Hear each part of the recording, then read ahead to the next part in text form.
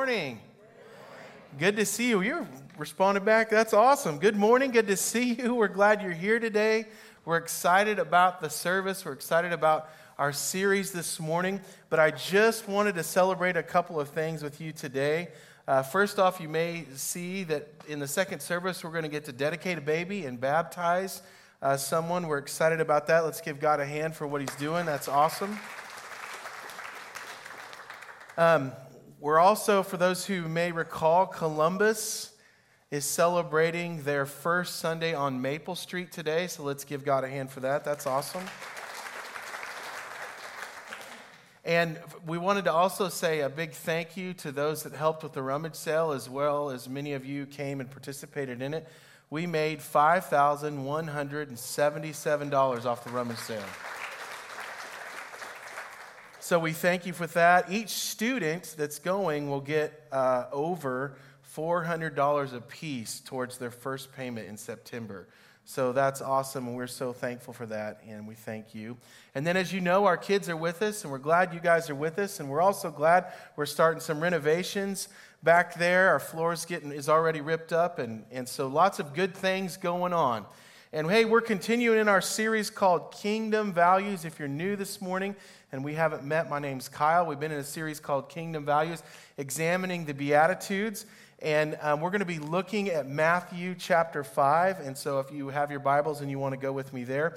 Also, if you've downloaded the Church Center app, or if not, I encourage you to do that. You can go to the message notes section, and all of our slides and everything are on there as well. But there's some really important things that Jesus said from the Sermon on the Mount. And we're examining 8 of those things that we know as Beatitudes, and they're extremely important for us today. Here's how that kind of happened. Jesus was seeing the crowds, and he goes up and he sits down on a mountainside, and his disciples, they come over to him, and he begins to teach them. And so he starts with this. He said, "Blessed are the poor in spirit, for theirs is the kingdom of heaven. Blessed are those who mourn, for they will be comforted. Blessed are the meek, for they will inherit the earth. Blessed are those who hunger and thirst for righteousness, for they will be filled. Blessed are the merciful, for they will be shown mercy." We talked about that last week. And then let's read what we're going to be talking about this week. "Blessed are the pure in heart, for they will see God." Then he goes on and says, "Blessed are the peacemakers, for they will be called children of God. Blessed are those who are persecuted because of righteousness, for theirs is the kingdom of heaven." Then he says, "Blessed are you when people do what to you? When they insult you, persecute you, and falsely say all kinds of evil against you because of" who? Me, meaning Jesus. Then he says, "Rejoice and be glad for all of that, because great is your reward in" where? "In heaven.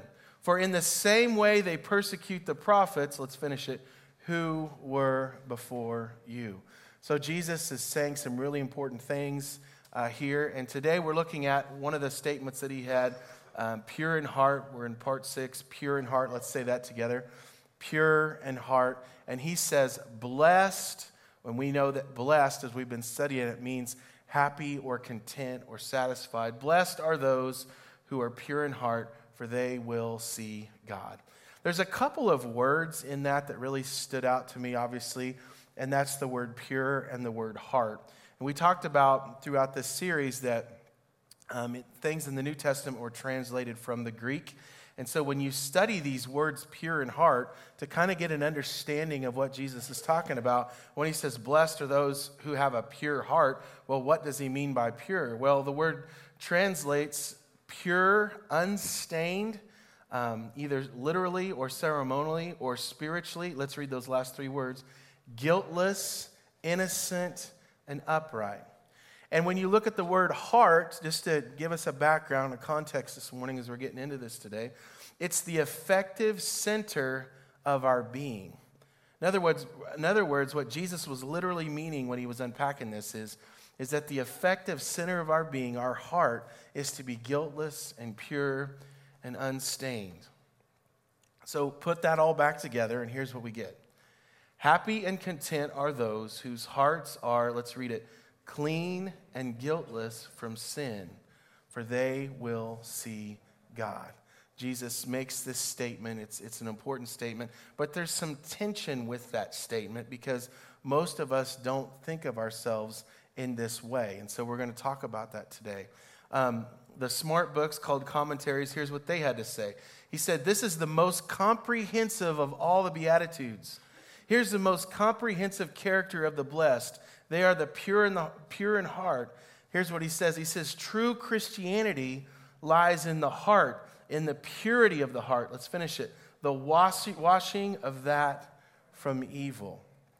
I found this online article, and I really like it when it's talking about the scripture we read. He says, being pure in heart involves having a singleness of heart towards God. A pure heart has no hypocrisy, no hidden motives. The pure heart is marked by what? By transparency and an uncompromising desire to please who? To please God in what? In all things. It is more than an external, this is good. It is more than an external purity of behavior. Let's finish it. It is an internal purity of the soul. So we have a background this morning of what Jesus is talking about when he said, blessed are the pure in heart, for they will see God. Now, why does that matter today? Why do we care about this statement that the scripture talks about?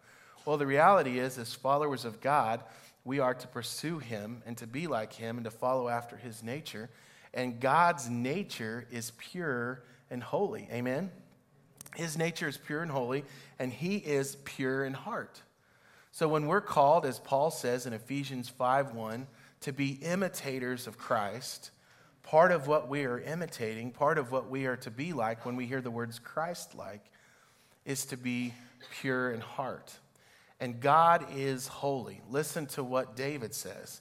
He says, exalt the Lord our God. Bow low before his feet. Let's finish it.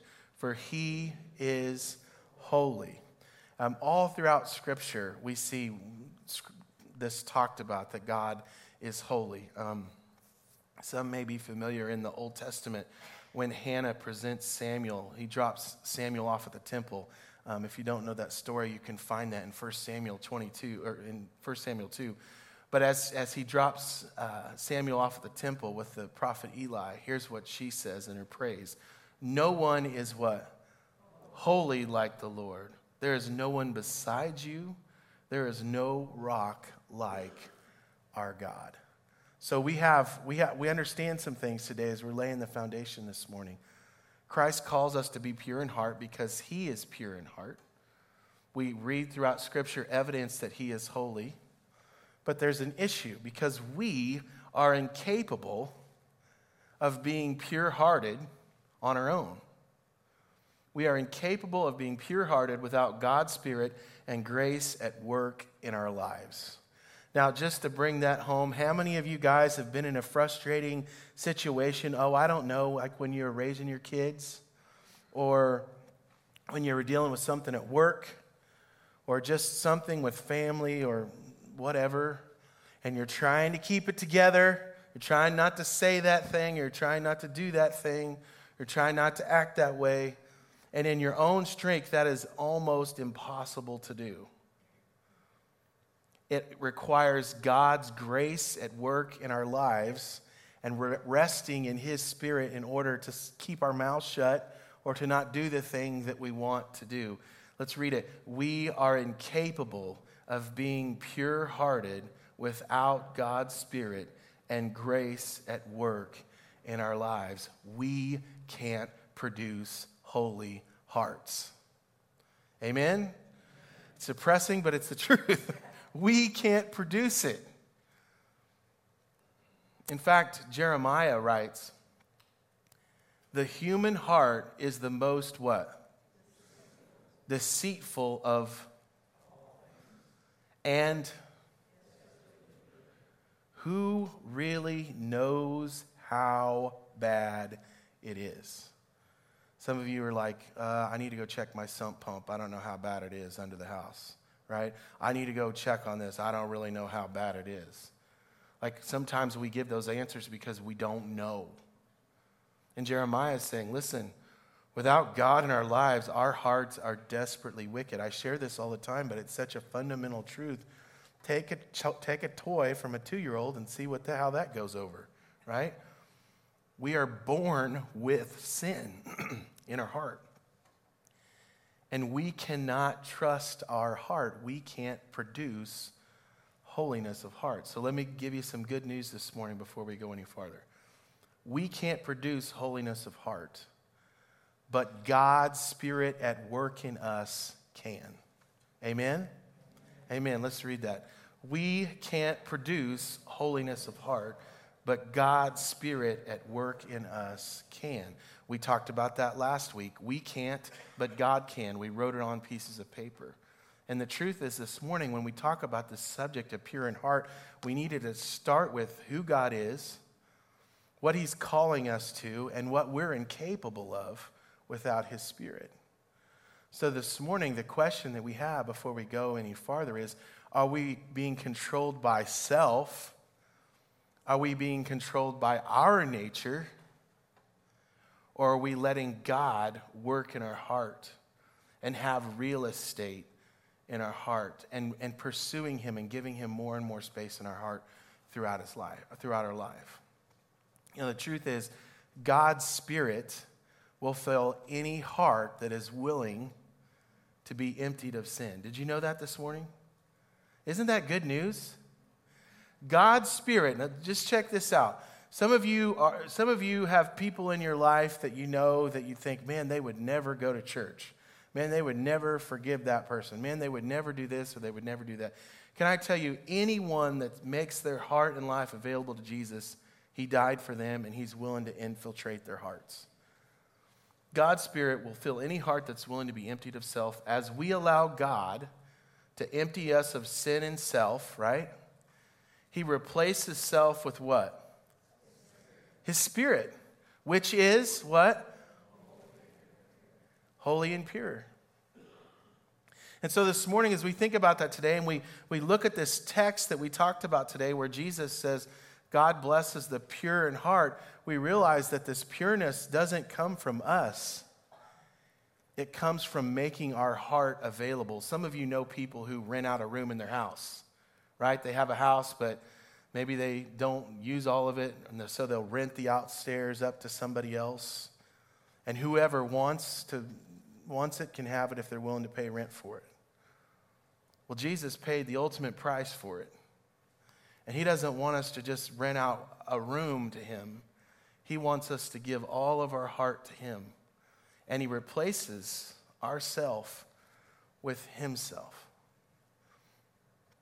You see, the condition of our spiritual heart, for those who are new today or maybe don't know this or maybe just need to be reminded, the condition of our spiritual heart matters to God.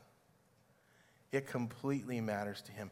How you are doing spiritually matters to God.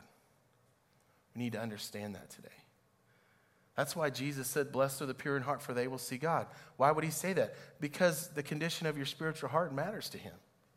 He doesn't say, blessed are the pure in heart, for they will see God, if it isn't important to him.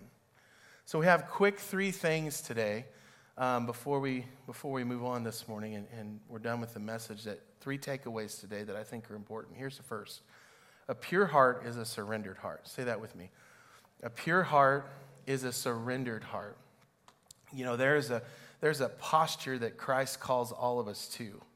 A surrendered heart, a surrendered tongue, surrendered ears, a surrendered life. And we don't like the word surrendered in our culture because we like to be in charge. Now, let's just be honest, and I'll put my hand up first, okay? I'll go first. Raise your hand if you like to be in control of the situation, all right? Raise your hand if you like to be in control. Okay, the rest of you are lying, all right? I just pointed out the liars in the room. No, all of us like to be in control. None of us want to be surrendered to something else. But how can we surrender to Christ? How can we surrender to others if we're not going to be surrendered to Christ?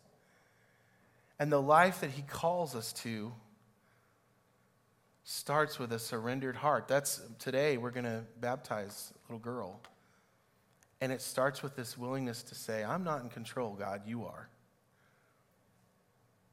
Holiness and a pure heart cannot happen without a surrendered heart. You know, in college, there were prerequisites that you had to take before you could take the next class. Holiness doesn't happen. A pure heart doesn't happen without a heart that's surrendered. Listen to Paul. He models it. He's not necessarily saying I'm pure-hearted, but his statement indicates that he is. He says, my old self has been what? With Christ. He says, it is no longer I that live, but Christ that lives where? In me. That's an example of what it means to be pure-hearted.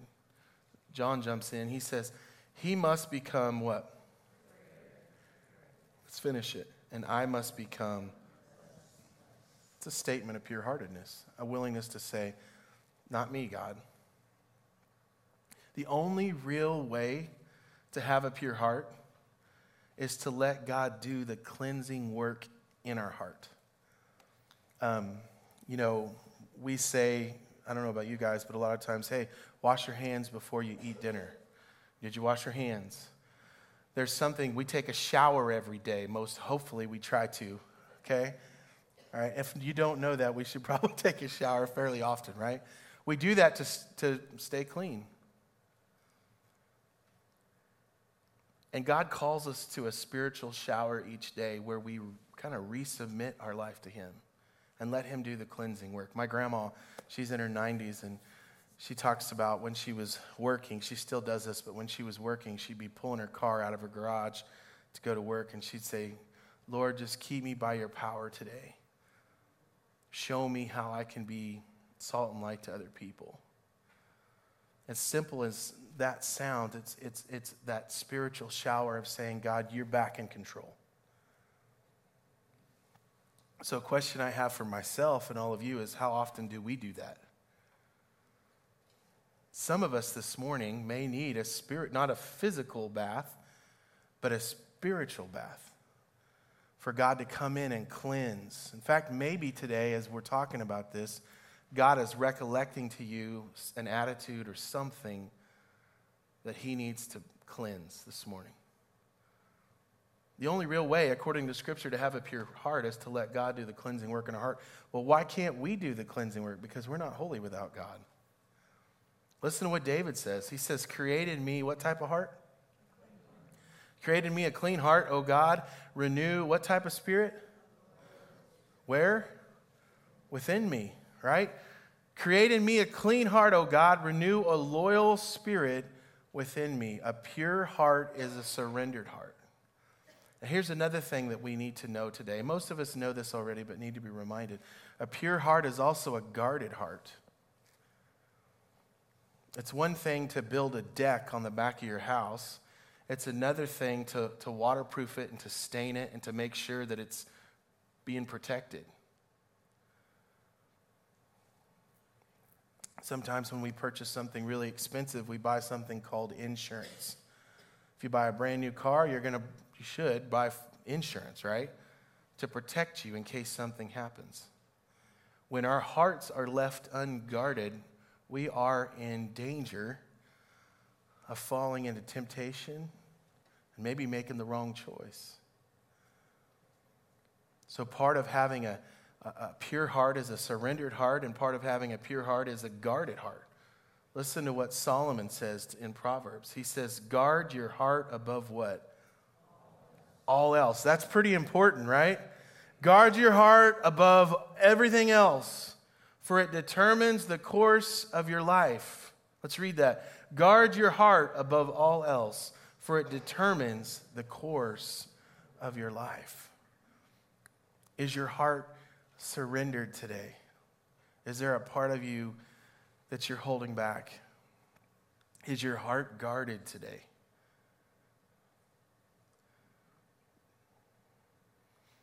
And is your heart searched today? See, a pure heart is surrendered, it's guarded, and it's searched. Let's read this. A pure heart is a searched heart. Some of us, most of us really probably don't necessarily like getting constructive feedback, but constructive feedback is really important. It helps us get better. It helps us to do what we're supposed to do. And it's no different than in our relationship with God. David writes, "Search me, O God, and know my heart." God, do a scan on my heart. See if there's any offensive way in me. Test me and know my anxious thoughts. Point out. Now let's just say, it's hard to tell God, hey, point out anything in me that's bad. It's hard to do that if your heart's not surrendered. I mean, how do you do that? Because if your heart's not surrendered, then that means self's involved, and there's probably some pride involved. And most of the time when we're full of self and pride, we're not really open to feedback that much. We might pretend like we are, but we're not really. But someone who's completely surrendered to God says, listen, I don't have anything to hide, because transparency-wise, I know I'm not perfect. I know that God's the only thing that's perfect, and I want to be like him. And so God, listen, feedback here. Search my heart. Test me. Know my anxious thoughts. Lord, am I thinking wrong? Am I saying wrong? Do you need to put a guard on my tongue? Lord, I want to be guarded. I want to be surrendered. And Father, you have permission to search me.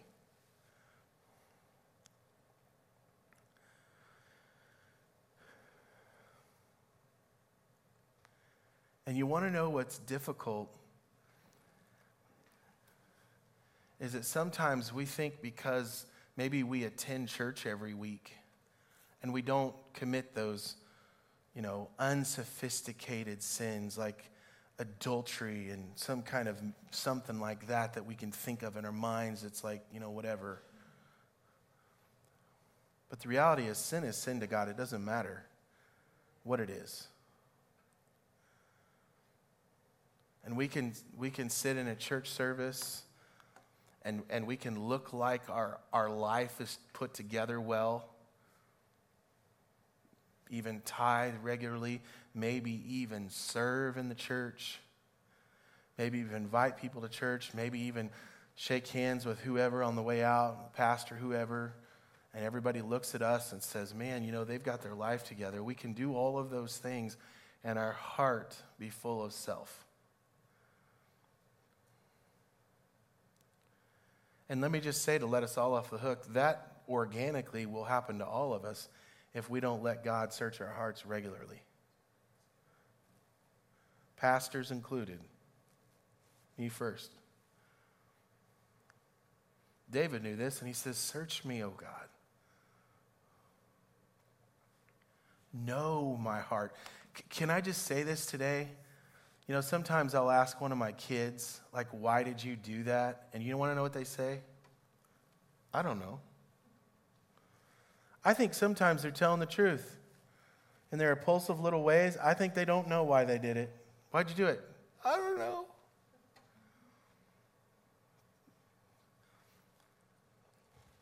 You think adults can do that too? I love this. Search my God and know my heart. In other words, David's saying, I don't even always know why I do what I do. I don't know my heart. I can't self-diagnose myself. God, you search my heart. You know my heart. Test me. Look at my anxious thoughts. And you have permission to point out anything that offends you. And I'm not leading me. You lead me.